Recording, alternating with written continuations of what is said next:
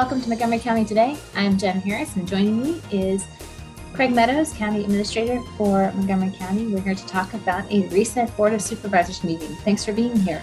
Absolutely. Hello, everyone. We're going to give you a quick recap of Monday night, November 8th board meeting. It was extremely quick. We've had several lengthy meetings in the last couple of months, so it was a nice respite to have a short meeting last night.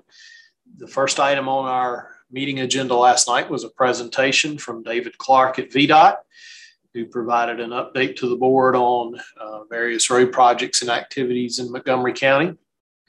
We then moved into a public hearing for a fiscal year 2022 budget amendment. Anytime we have an amendment to our operating budget that is in excess of 1% of the total operating budget, we have to have a public hearing.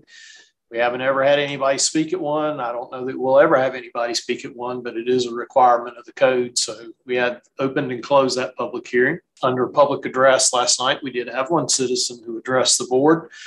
Always welcome that opportunity for citizens to come out and speak to the board if they have any issues or concerns on their mind. That's their opportunity to do that. The board does not respond to comments during public address, but we do take them under advisement and if needed, provide follow-up later on. We had three items under consent agenda last night. We had approval of our October 12th, 2021 board meeting minutes. The board also appropriated. The board also appointed Matthew Grimes to the Montgomery Floyd Regional Library Board, and then they appropriated some routine funds and transfers part of our operating budget. Items that are routine and non-controversial. Two items last night under new business. First was a renewal of the ACE agreement between Montgomery County and New River Community College. That has been a very successful program, and the board is very happy to continue to support that. That was approved on a 7-0 vote.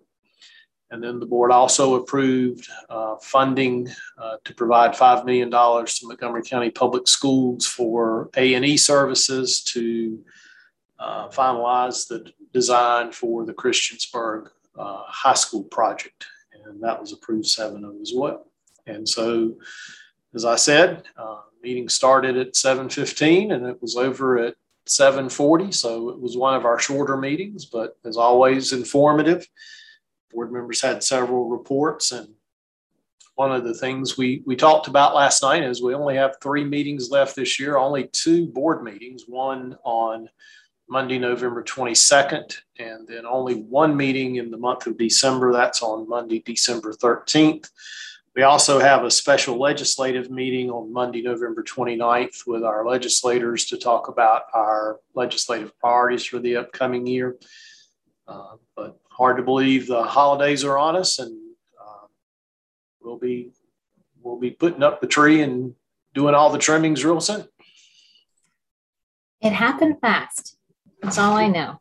We just welcomed 2020, and now here we are talking about the end of it.